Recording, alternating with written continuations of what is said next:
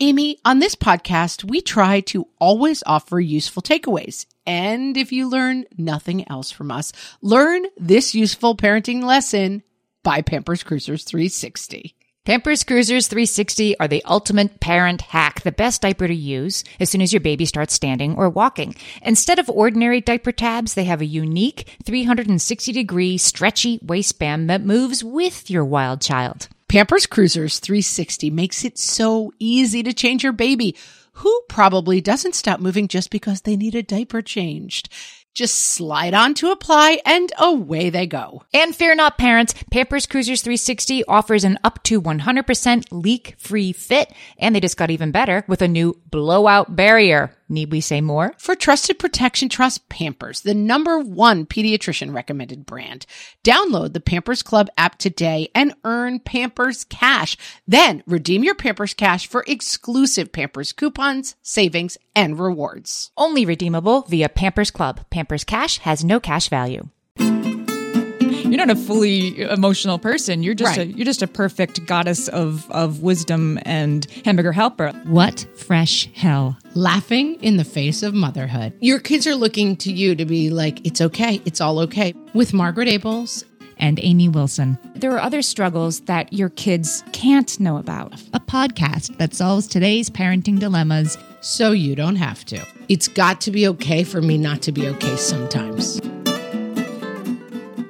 Hey, everybody. Welcome to this episode of the What Fresh Hell podcast. This is Amy. And this is Margaret. And this week we're talking about when mom struggles. When mom is on the struggle bus. I was taking notes of this episode and I wrote, there's struggles and then there's struggles. Like this is a big umbrella topic, but we're all under it frequently. Yes. And I do want to say before we start this episode, I know a lot of people listen to the podcast with their kids, and usually we keep this very kid friendly. This episode, we will be talking about struggles. So things like loss of a parent, things like addiction. And so if those are things you're not ready to discuss with your kids yet, you might want to have them skip this one. I have a very salient childhood memory of my mom who never raised her voice, who always had it together. I remember her sitting at our kitchen table one day. I was 13, came home from 8th grade. I had 2 baby sisters. I had 4 younger siblings, but 2 baby sisters, a 2-year-old and a 1-year-old. And I came home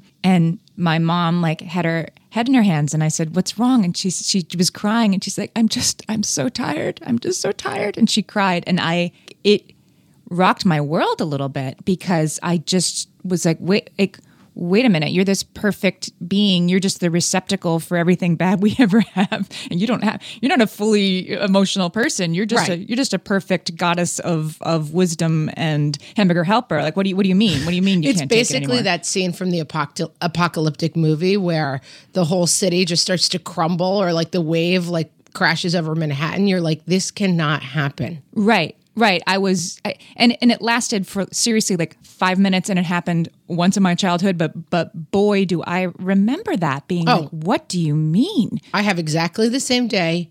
I was watching my mom load the dishwasher at some point, and I realized that she was crying. I mean, it's funny, I load my dishwasher sometimes and that image comes back to me. That realization that your mom has an inner life that is not always happy is mind-boggling. Yeah. Wait, what? You're just a cardboard cutout of happy perfection. How can you struggle? Yeah. I think this is a really interesting topic because I think it's something, you're the research person, but I was Googling it a little bit before getting ready to talk to Janelle, who's going to be our guest later on. And I typed "when mom struggles" in Google. And all of the results were how to help your kids through their struggles, how to help their kids through it's amazing how much the orientation of all the writing and all the thinking is you're there for your kids.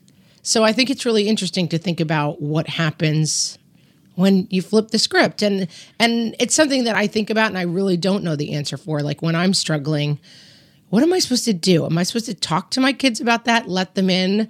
But I don't want to burden my kids with stuff. So where's the line? It's really complicated because I think that this sort of societal, I don't know, maybe it's biological. We have this need to feel like our mother is safe and protecting us and is never anything that isn't safe. And so therefore we're all invested in seeming perfect for our kids and like we're not struggling. And of course, then that just leads to further inability of our families to see that we are human beings with full emotional lives. Does that make sense? But it does make sense. But I think sometimes we talk about that dismissively, like, oh, the problem is that we just keep this myth up but I actually think that is an important thing to do. Like you actually want your kids to see you as strong and in control and kind of infallible for a lot of reasons that play out in other ways. And so it's not just a myth that we should drop and be like, okay, kids, today was horrible. I really struggled. Like you don't want it. It really is a spectrum. And I'm not even sure that the middle of the spectrum, usually I'm like, it's a spectrum, stay in the middle.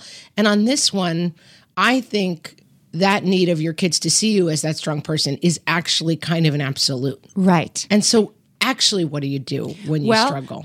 Maybe it's the Brene Brown kind of thing that if you guys don't know who I'm talking about, you can, I'll put her up on the show notes, but you probably know who I'm talking about because her TED Talk on shame and vulnerability has been viewed like 65 quintillion times. But she talks about the idea that the world views vulnerability as weakness when really vulnerability is strength.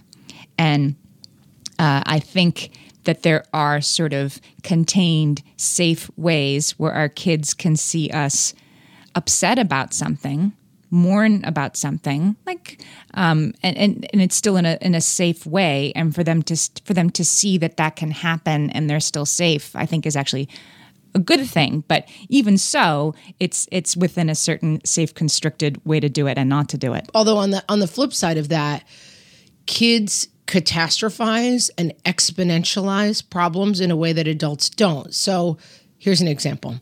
I got laid off from a job that I'd worked for about a year and a half, a couple of years ago. And I was kind of annoyed by the whole thing. And it was not income that we needed to survive, but the whole situation just was aggravating to me. And so you were more aggravated. You weren't devastated, but you were aggravated. Yes. It wasn't like, oh my God, we have to sell the house and move. Like now mom's out of work. And so was my internal, but I came home at night and I was upset. I was definitely not like weepy about it, but I was discombobulated by it. And I came home at night, and we usually at our table at night, just mostly it started as an exercise of like keeping our kids at the table for more than 20 minutes, more than like shove food in, run back to whatever they were doing. So we have a little conversation at night, like, what was your best part of the day? And I said, oh, I had a really bad part of my day. I actually got fired from my job because I didn't say laid off because it's like, what does that mean? And I said it was really frustrating and it made me in a bad mood. And then we kind of moved on. And the kids were kind of curious about it. Like, what? They seemed it was exciting. And I'm assuming that your husband like knew you weren't. No. He already knew. I wasn't introducing the information to him for sure. But I explained it to my kids, didn't think much of it. And then I went on with my day. And then at bedtime, I went up to read, tuck them in, whatever, give them 850 glasses of water. And my son, my oldest son, I think it was crying. And I said, what's wrong? And he's like, I just can't believe you got fired. Like, this is so terrible. And what are we going to do? And I realized that for an hour and a half, he had been processing that information as like the movie scene where dad's like, kids, I've lost my job. It's all over now, And I approached it in this kind of cavalier way, not realizing that he was going to do the kid thing of taking a struggle of mine, a person who in his eyes never struggles, and multiplying that times several thousand. And by the time I got to him, he was so upset that I had to wind him all the way back from there. And that's kind of the problem, I think, when mom struggles. And in that case, he was very upset. You had the bandwidth to help. I mean, you were probably sort of like, I can't believe I've stepped in this. Right, I blew this one, yeah. But you did have the bandwidth to sort of help him with that because it wasn't something you were actually devastated about. Right, What if you were and you shared it with him and now he's spiraling and you're already spiraled and then that's not a perfect situation either. It's not. And there's another example I've been thinking about. which is that I was involved in a really bad accident, a motorcycle accident with my now husband, who at the time was my boyfriend. We were involved in a head-on motorcycle crash. It was really bad. And I was in shock. I was on the bike and they took David off. And I called my sister, but I was calm. So maybe like 45 minutes after, it's like everything kind of moves slowly. I was getting a ride to the hospital to try to find David and find out how he was. And I called my sister and I said, I've been in an accident. David and I were on a bike and we were in an accident. And my sister, who's very good at this kind of thing, was like, it's okay. Don't worry. You're fine. Don't worry. Just calm down and explain to me what's going on. And I said, well, we were, and she thought we were on bicycles. She didn't realize I meant a motorcycle because I said bike. And I said, well, we were driving in the canyons and we got hit. And I'm explaining the whole story to her. And she keeps being like, it's okay. Just calm down. Just calm down. And then she said, but where is David? And I said, well, he's in the helicopter. They took him by helicopter. And she went, oh my God. And suddenly, I realized, like the veil fell, and her reaction made me realize that it really was as bad as I thought. Like, oh, you should not be in a helicopter at any time after an accident. That's not a minor accident. And so I think also the way that you react to things is like that for your kids. Like your kids are looking to you to be like, it's okay. It's all okay. But if you say, this is really bad, suddenly like the floor falls out from under your kids and they're like, oh my God. Yes. This is as bad as I thought. And for me, I find that can also be kind of true for my spouse. Like my kids don't want to see me cry. If they find that unsettling, my spouse doesn't love it either. Like if I'm upset about not something, a favorite, right? It's not like, oh, here I am with some cocoa and a blanket. It's more like, when are you gonna stop being like this? Because right. You have one job, being the rock for this family. Right. So this crying is not working for anybody, right, really. Right. I know a life coach. Her name is Paige Nolan, and I'll put her up on the show page too, because she's a fabulous person and a real wise woman. But she says, and I like this point of view, that women are cyclical. That's what we do. So you can make your partner feel better about this when you're struggling. Like, I'm going to cry. Like, I'm going to fall apart for a day, and then I'm going to get or a month, and then I'm going to get my act together, because that's what women do. We know how to cycle. We know how to fall apart and come together again. I'm like, okay, that might help. I'll try that the next time I need to reassure somebody in the midst of my sorrow that it's not actually the end of the world. I think I've had that conversation, and I think most people have had the conversation with their husband. It's got to be okay for me not to be okay sometimes. Mm-hmm. Maybe not in front of the kids, but there's got to be a time where it's okay for you not to be okay all the time. Mm-hmm. I was just in Europe looking at a lot of churches. I've been church heavy in the summer of 2018, and I thought about this working on this episode. You know how there's this idea of Our Lady of Perpetual Sorrow? I was married at the Church of Our Lady of Sorrows. See, there you go. It was fun to put that on the invitation. So if you're not Catholic, there's the Our Lady of Sorrow is Jesus's mother, and it is sort of like the greatest iconography in all of Catholicism, right, is Sad Mary after Jesus dies. Yes, the Pietà. The Pietà, yeah. Sometimes she's holding his body, and sometimes she's just kind of standing there, looking on.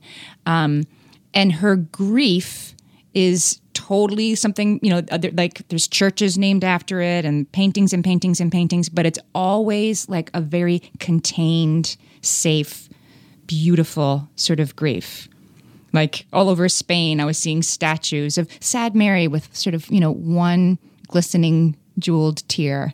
Right. And I was thinking about that working on this episode. Like we were really fascinated with how did she feel when this went down? But we don't want to see her rending her garments and yelling and screaming and losing her mind. She's still like dignified in her grief. She's still kind of like calm sad. Pretty grief. She was also like 30, right? At the time. It's an interesting, no, not 30. Okay, she was 45.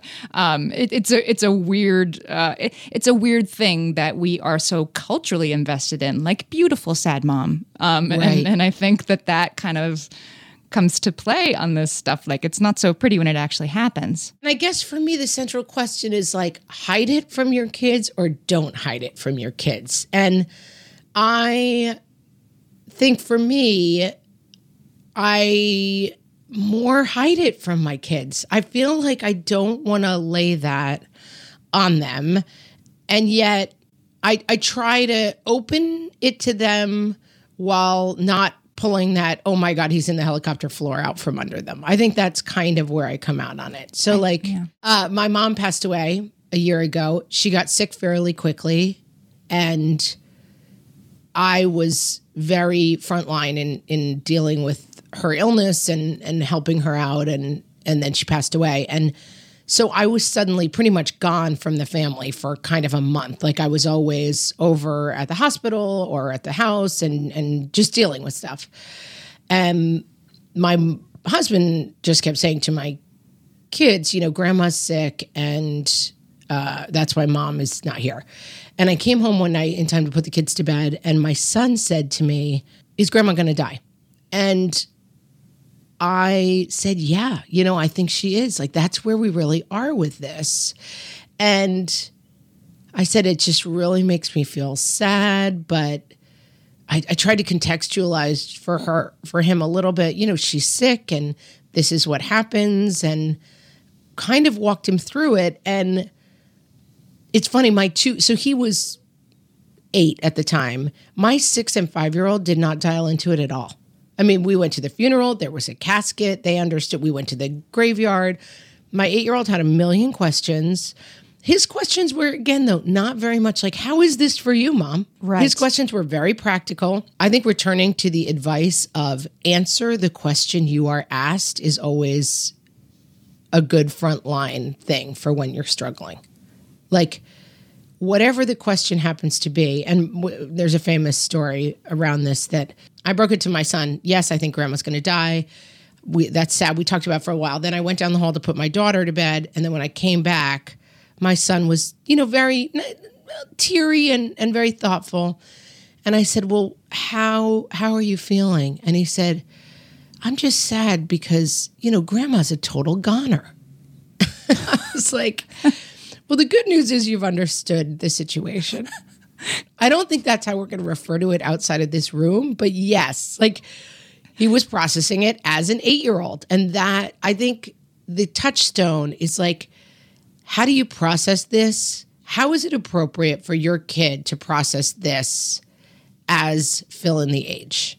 So like, how is it appropriate for a 2-year-old to process this? Probably not going to be that much on their radar. My 5-year-old, it was really, and my 5-year-old's named after my mom. They were close. We used to have lunch every Wednesday. And it really struck me that it did not seem to affect her at all, almost. Well, we talked about in the last episode about how the developmental age that you are at when major life events happen affect you completely differently. So that's the perfect example. Yeah. And so I think that maybe there's a key to it in having age-appropriate conversations with kids about what you are struggling with. I think keeping in mind that a lot of emotionality and a lot of falling apart on your part is very traumatic for kids, and that to the degree that you can control that, you can control it.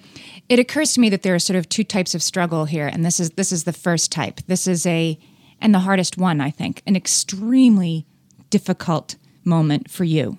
Yes. Losing your parent. And a struggle that you could not hide from your children, even if you wanted to. It's happening. It's their grandmother. They're going to be going to the funeral. So you have, in that case, no choice but to figure out how you're going to, in the midst of your grief and sadness and anger and everything, sort of render that into an understandable package for your children so they see it, but not too much. And that's must have been really hard, but it seems to me you didn't really have a choice. You had to do that. And then there are other struggles. Right. There are other struggles that your kids can't know about, or can't know about yet, or shouldn't know about. Right. Like when your marriage is falling apart, or when you're struggling with addiction. And I am interested to kind of hear from Janelle on this. Like, this is her struggle is something that happened in front of her children, but they were very young, but still, it's not like they missed it, but it's not like they can fully understand everything that happened. And how do you sort of know how much to let them in and when to let them in when it's a very sensitive topic that your kids might not be ready to handle yet? So I think with that, we should go to our interview with Janelle, and then we will be back to discuss this topic more. Margaret, exciting news. I am about to have a new baby nephew, and believe it or not, this will be my 13th nephew. Amy, you're ready to give up your amateur status. You're a pro aunt at this point. Our family has seen a lot of babies, and as soon as they start standing or walking, I send them all a whole lot of Pampers Cruisers 360. Pampers Cruisers 360 don't have ordinary diaper tabs. Instead, they have a unique 360-degree stretchy waistband that moves with your newly mobile little one. Pampers Cruisers 360 offer a gap-free fit that is up to 100% leak-proof. Crucial once your baby is quite literally up and at 'em. And that gap-free fit helps prevent your baby from taking off their diaper, a habit you do not want them to get into. You can say that again. And Pampers Cruisers 360 just got even better with a new blowout barrier. Need we even elaborate on the need for that, friends? For trusted protection, trust Pampers, the #1 pediatrician recommended brand. Download the Pampers Club app today and earn Pampers Cash. Then redeem your Pampers Cash for exclusive Pampers coupon savings and rewards. Only redeemable via Pampers Club. Pampers Cash has no cash value.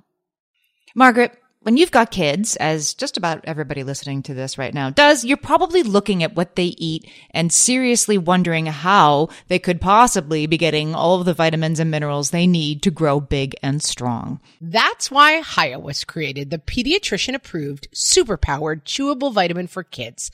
Hiya fills the most common gaps in modern children's diets to provide the full-body nourishment our kids need. And yes, even your picky eaters will approve. I know mine does. Formulated with the help of nutritional experts, Hiya is pressed with a blend of 12 organic fruits and vegetables. Then it's supercharged with 15 essential vitamins and minerals to help support our kids' growing brains and bodies. And Hiya vitamins are sent straight to your door, which means you set it and forget it and give yourself one less thing to worry about. We've worked out a special deal with Hiya for their best-selling children's vitamin. Receive 50% off your first order. To claim this deal, you must go to hiyahealth.com/fresh. This deal is not available on their regular website. Go to HIYAHEALTH, hiyahealth.com/fresh to get your kids the full body nourishment they need to grow into healthy adults. Hi, everyone. We're back, and I am here talking to Janelle Hanchett, who is the author of the new book, I'm Just Happy to Be Here, a memoir of renegade mothering. She is also the creator of the blog Renegade Mothering, which I'm sure many of you already read. Hi, Janelle. Hi, how are you?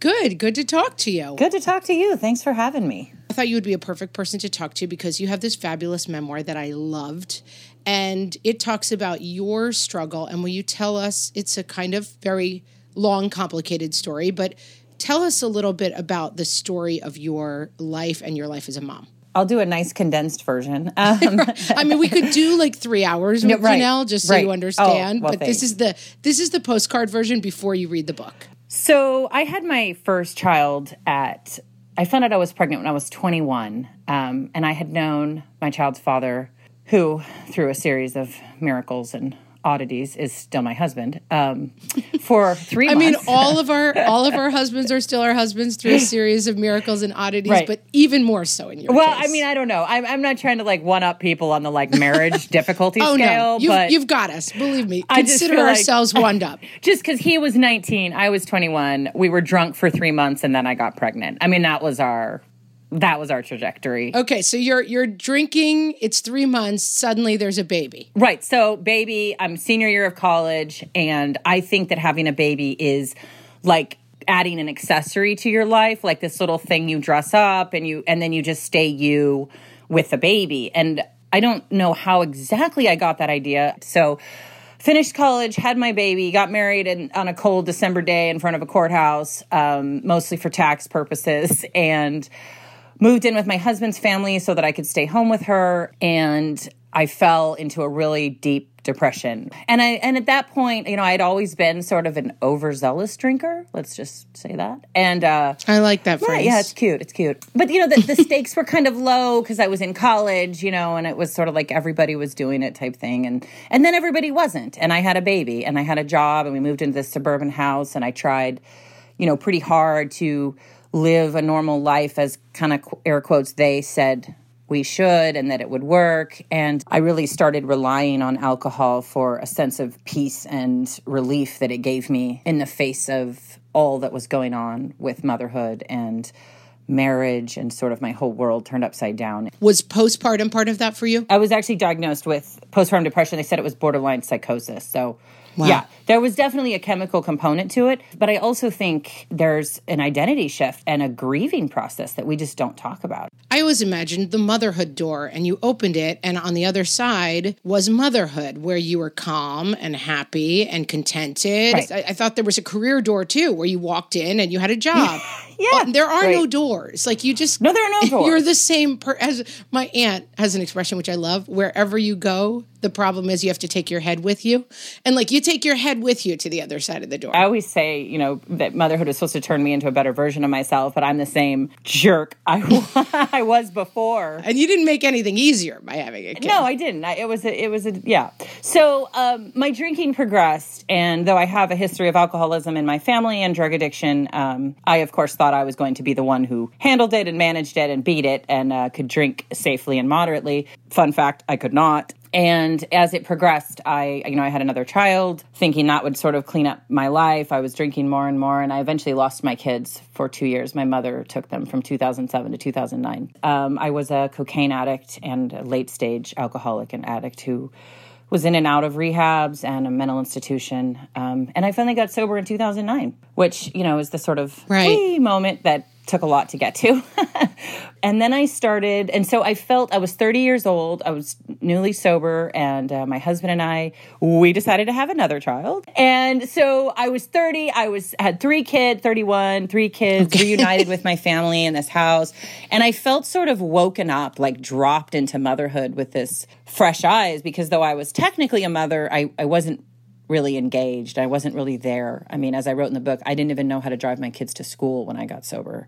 And I sort of woke up in motherhood and went, whoa, what's this about? And I started seeking my experience of motherhood, of feeling both of the struggle, as you said. I mean, just feeling both unbelievably grateful to be back with my family, especially under the circumstances that I came back. Most women like me, unfortunately, don't usually end up where I ended up, and that was never lost on me. But simultaneously feeling pretty erased, pretty bored, pretty over it, and, is this all there is type thing? And why do I feel so massively ill-equipped for this responsibility? And also, am I even interested in it? How is this all my job?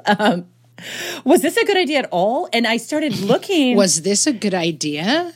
That was the alternate title for our podcast. Was this a good idea? That's amazing. What I like so much about your book is, and I've been recommending it to people, and it's a little bit tough because people are like, well, that doesn't really apply to me. I wasn't an addict. I didn't have this journey. But I think what it captures is so much about what it feels like for everyone as a mom. Right. Like that feeling of the doorway to perfect motherhood that seems to appear. Have you ever seen the movie Waitress? No. Spoiler alert, although this movie has been out for like 15 years, so I don't feel that bad about this spoiler. But it's basically about a woman who has an abusive relationship. She gets pregnant. She doesn't want the baby. She doesn't know what to do with this abusive guy.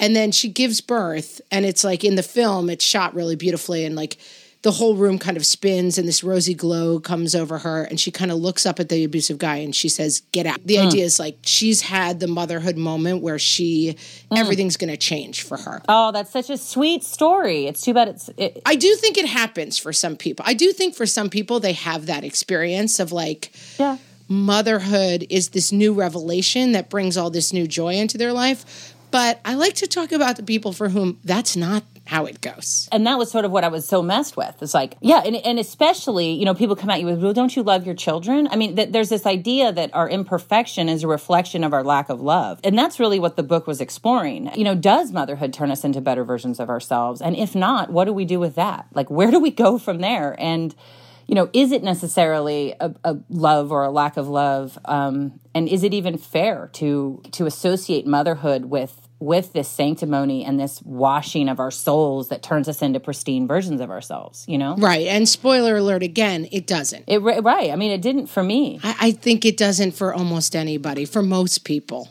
But we don't want to talk about that because then we're bad mothers, right? Like if we actually say, yeah, I'm actually not super great at this. What Amy and I were discussing as we had this conversation before is the idea of like the kind of figurehead of the mom that is perfect, that is the rock for their children, and that really, truly, developmentally, kids do see you in that way. They look to their mom to say, my mom is sort of a cardboard cutout of the person who takes care of me. And the idea that that person has an inner life or struggles that are not related to me is developmentally a very hard thing for kids to understand. Not hard thing. It's an impossible thing for kids to understand. Right. So I'm interested as you went through this struggle. Your struggle is addiction.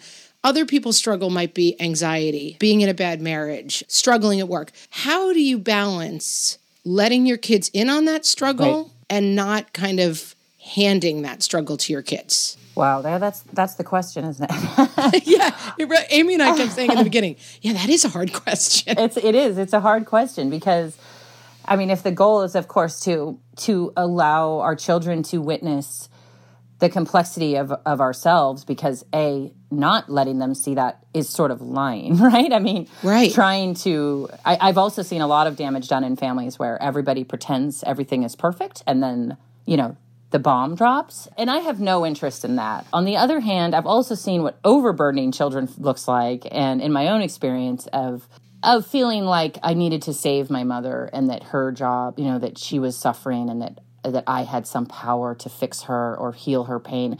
And that, I think, is the critical difference, right? Like, for me, I'm not going to dodge my history. I mean, I still go to meetings every week. I'm part of the program. So my kids know I'm an alcoholic. They know I don't drink. They know why. They do not know about drugs because I don't want to normalize drug use in my family. So I'm not just an open book spilling everything to my children, but there are certain things I'm not going to dodge. And also, it's just like a daily thing of like, when I lose my temper, when I act really badly, like, what do you do with that? My husband and I scream at each other. I mean, that happens. Sorry. Wait, your husband and you scream at each other? I know. We got to kick you off this podcast. We're perfect. Even just little things of like, how do we manage when we blow it or when I behave badly? I mean, sometimes I say things to my teenager where I'm like, wow. That was inappropriate. That was really... really mature. For me, what's really important and what I always try to do is to include them or show them the whole story. I'm struggling now. This is why I'm struggling. And here's what I'm doing to take care of myself. And you don't have to worry because husbands and wives fight.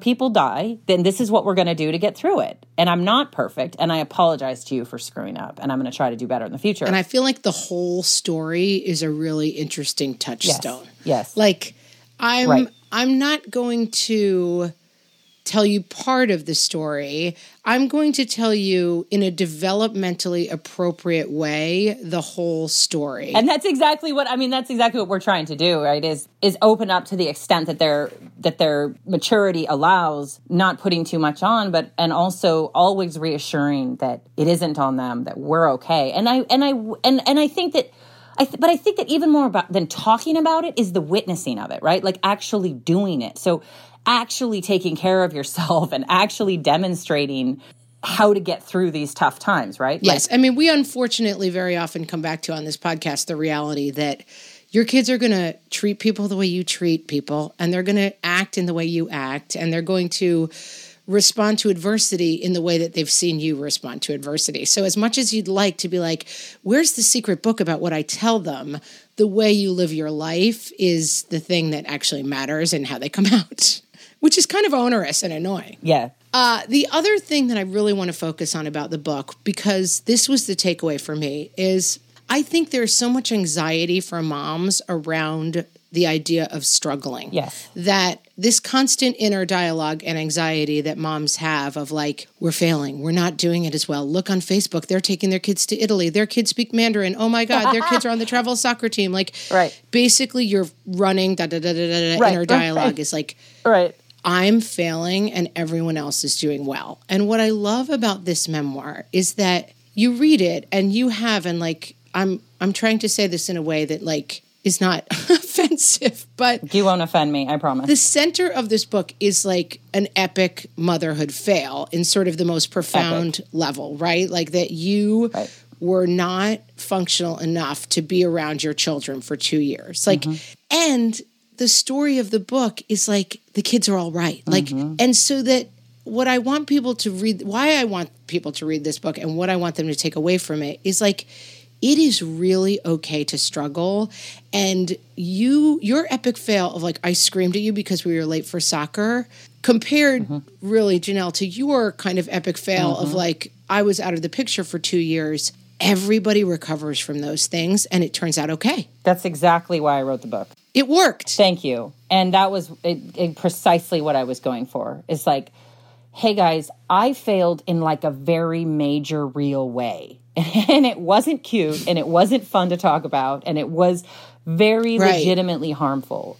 And we all came back. And there was a lot of action that had to happen, right? I mean, on my end, on everyone, my husband, and a lot of recovery in terms of, you know, teaching and showing my children that wasn't going to happen again. But yeah, I mean, on a very basic level, the book is saying really pretty bad things can happen and somehow we can survive and be happy. I mean, and if you know, and my family is like a really happy, normal family right now. And nobody would believe where I was 10 years ago. Nobody. Oh, this makes me a little emotional to talk about it. But some good friends of ours just recently asked us if we would be on their will to take their 3 children if her mother couldn't. Wow. Mac and I were sitting there in the car and, you know, it kind of made us cry. It kind of made us really emotional just to think about like, wow, like these people know us very, very well.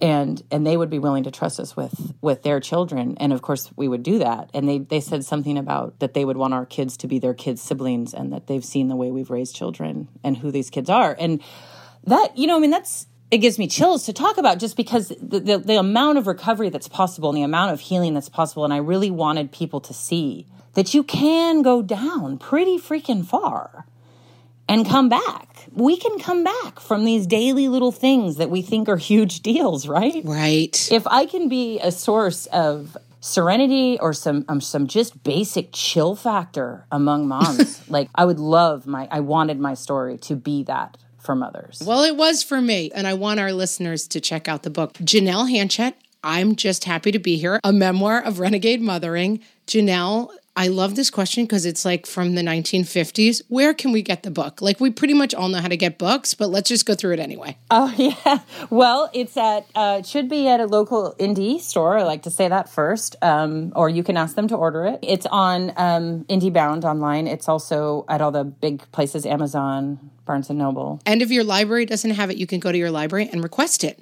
And they'll order it for you. Yes, and that is incredibly helpful to authors, by the way. Requesting books at the library, even if you read it and you like it. Still request it. And your blog is? RenegadeMothering.com, and I'm all over social media as Renegade Mothering as well. Okay, so guys, Google it, Renegade Mothering, and you'll find Janelle. Janelle, thanks so much. This was a great conversation. It was wonderful. Thank you so much for having me. Hey there, I'm Debbie Reber, the founder of Tilt Parenting and the author of the book Differently Wired. The mission of Tilt is to change the way neurodivergence, whether that's having a learning disability, having ADHD, being gifted, autistic, or some combination of all of the above, is perceived and experienced so differently wired kids and the parents like us raising them can truly thrive. On the Tilt Parenting podcast, I get to talk with authors, therapists, educators, and parenting experts who are committed to this mission. I ask the questions my listeners are most curious about when it comes to supporting our kids. And in turn, my guests share strategies for challenges, out-of-the-box ideas for navigating school, best practices for therapies, tips for advocating, and so many thoughtful insights on what it really takes to help our kids grow up feeling seen and respected so they can create awesome lives for themselves. I know that raising a differently wired kid can feel overwhelming and isolating, but I promise you, you are not alone, and it can feel so much better. If you're on this parenting journey, come listen to Tilt Parenting. Together, we can shift this paradigm and show up for our exceptional kids with hope, possibility, and joy.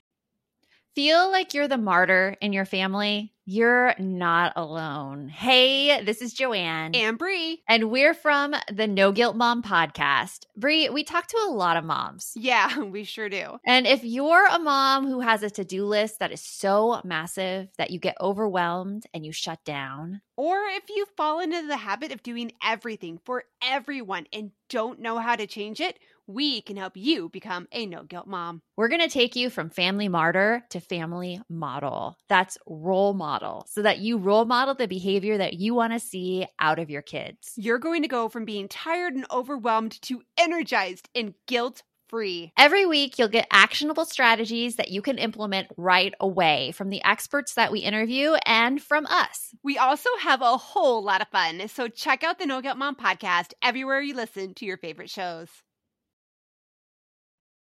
Okay, we're back. I mean, what I think is so interesting about Janelle's story and how it fits into what we're talking about is that in some ways, her struggle was away from her kids.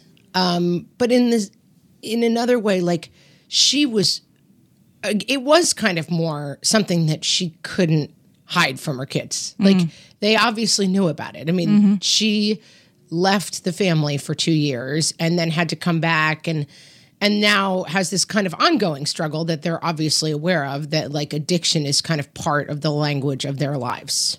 I think Janelle really kind of challenges my notion of like create rosy world for your children and do not let anything pierce the veil.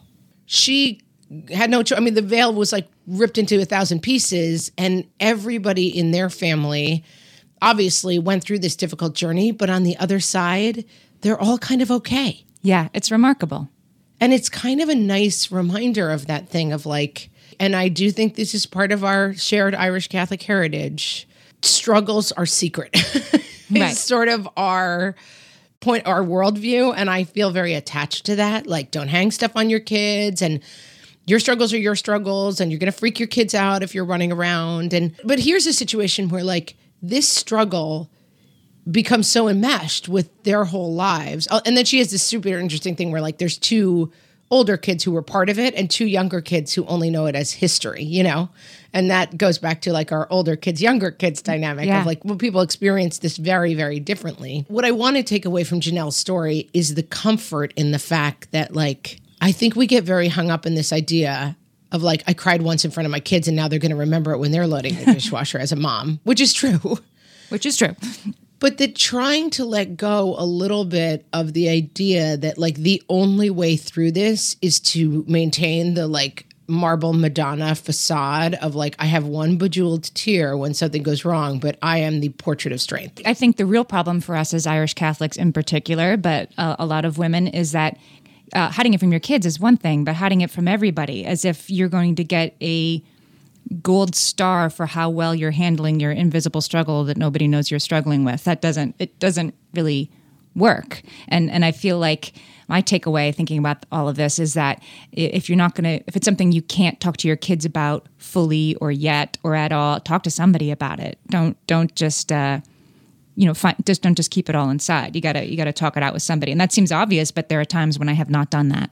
Yeah. And I think also like, meet the struggles as they come. I have a close friend who lost her husband at a young age and she had young children. I think it's interesting, like how people handled it with their kids. And I think, there's people who say like, oh, well, I can't bring my kids to the funeral because they're not ready to face this. And it's like, well, their friend is facing it no matter what you're dealing with. So maybe the lesson is like, we do hard things for our friends. Like, don't get so caught in the lesson of like, I am shielding my kids from difficult things that you kind of miss the struggle that just met you. Like it's a struggle is like a boulder on the road, kind of like you've got to go over it or around it or through it somehow. And I think the idea of like pretend boulder is not there is the one thing you should skip. Yeah.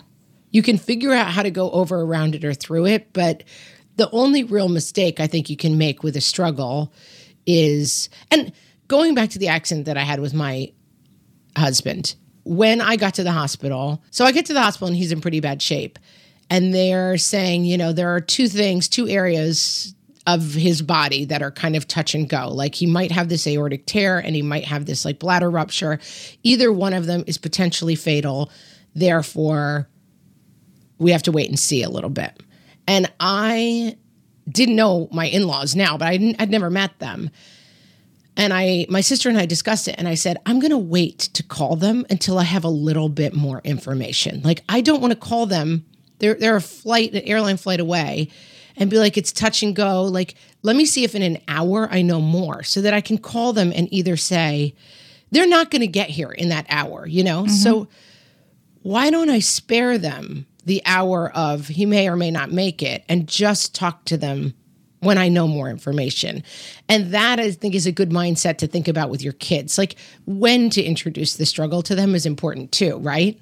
Yes. Like, like you said, like, you're struggling with your husband. Things are not going well. Like, you don't know whether or not you don't need to read your kids into that situation. Like, Dad and I are not really sure how this is going to turn out. Right. That's not probably the wrong time to read them in. But also realize that kids are not as dumb as we think they are.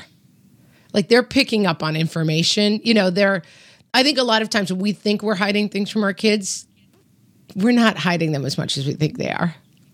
That's right. And that's not great either. And it occurs to me, you're saying that the boulder, don't pretend it's not there when it gets put in your path, that it doesn't have to be, the struggles are going to come up, and they don't have to be a worse thing for your life. You see what I'm saying? That I think my kids' relationship with me is closer and stronger for the times that they have seen me cry and struggle and be honest with them in a safe way, yes, about what's going on in my life. For them to see me as a real person, it might make it a little bit less scary the next time it happens. I guess that's right. God, I am so I realize how resistant I am to that.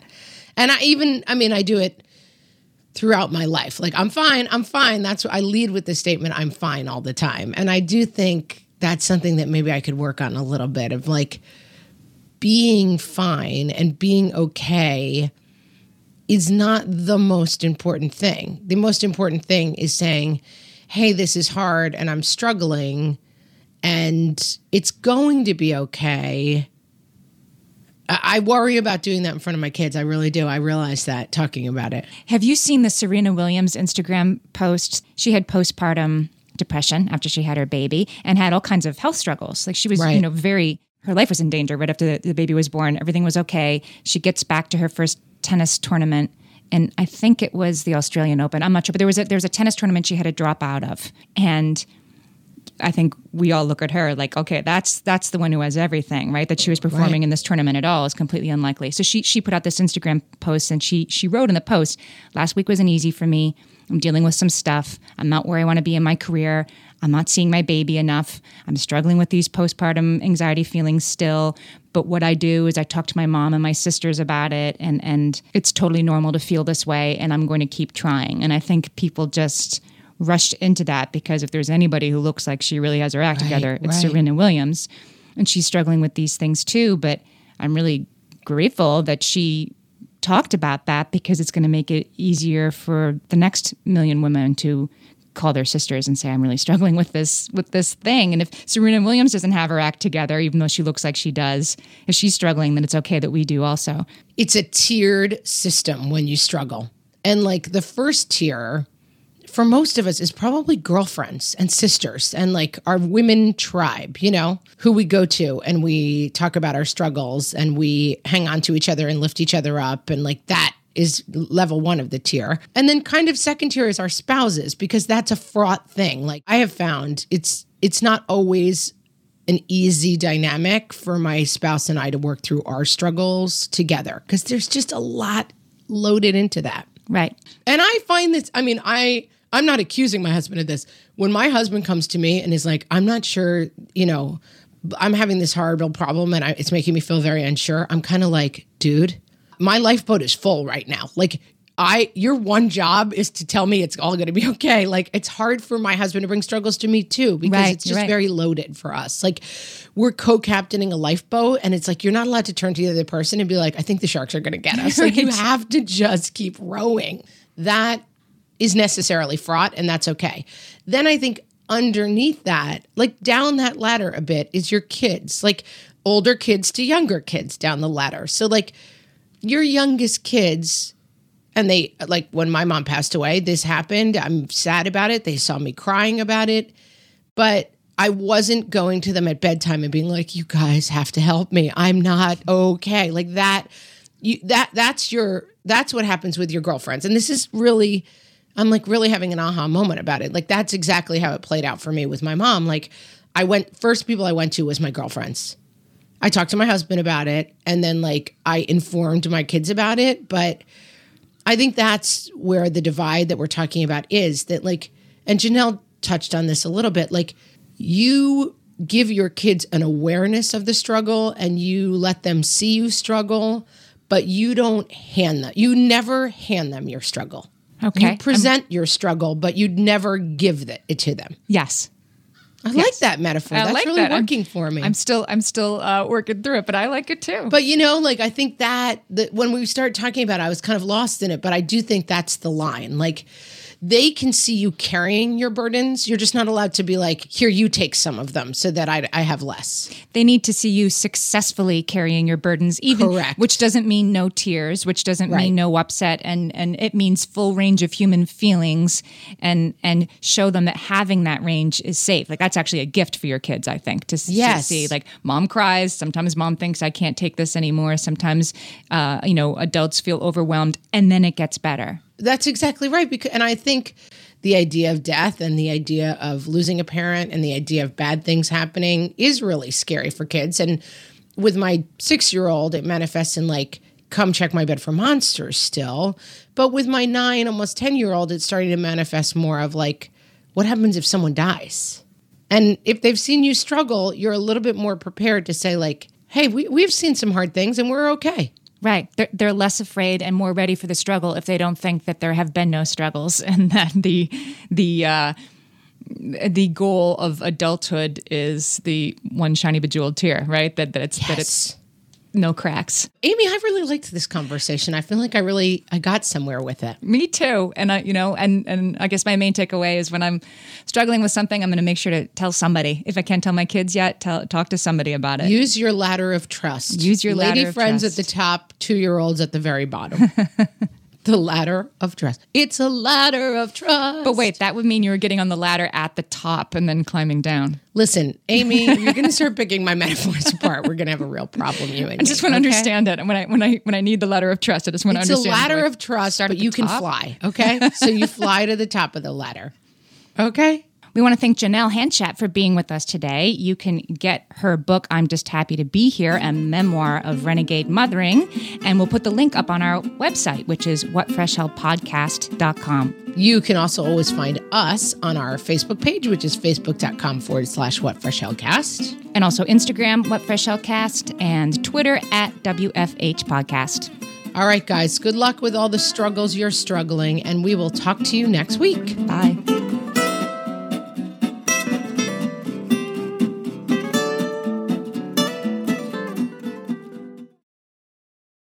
Well, hey there, busy mama. Are you looking for ways to make your life easier, your home less chaotic, and at the same time add more joy to your life? My name is Deanna Yates, and I'm the host of Wanna Be Clutter Free, a podcast all about letting go of the stuff we don't need in our lives so that we can focus on what truly matters. Don't worry, I'm not going to tell you to throw it all away or make you feel guilty about keeping something you love, no matter how many other people don't quite understand it. But I will give you practical and, more importantly, actionable advice so that you can make progress right away. And you won't just hear it from me. There are amazing guests too. It's like having your bestie in your pocket telling you it's okay to let go of the things that are not serving you and your family in a totally non-judgmental way. So join me over on the podcast where we can work on progress over perfection for those of us that want to be clutter-free. Are you overwhelmed by the things that get in the way of you doing what you want to do? Are you looking for ways to simplify life to better align with your values? Do you want to create space in your schedule so you have room for more of the good stuff? Play, joy, relationships, gratitude, and more? If you answered yes to any of these questions, I invite you to check out Edit Your Life, a podcast to help you edit the unnecessary from your life so you have more room to enjoy the awesome. Through episodes with me, Christine Coe, and a range of super smart, compassionate, and thoughtful guests, you'll come away with big picture insights and practical ways to declutter your home, schedule, and mental space without getting bogged down by perfection. I have always believed that small moments and actions matter tremendously. My goal is to help you find agency and space in your life through doable baby steps that will leave you feeling accomplished instead of overwhelmed. Check out Edit Your Life wherever you enjoy your podcasts.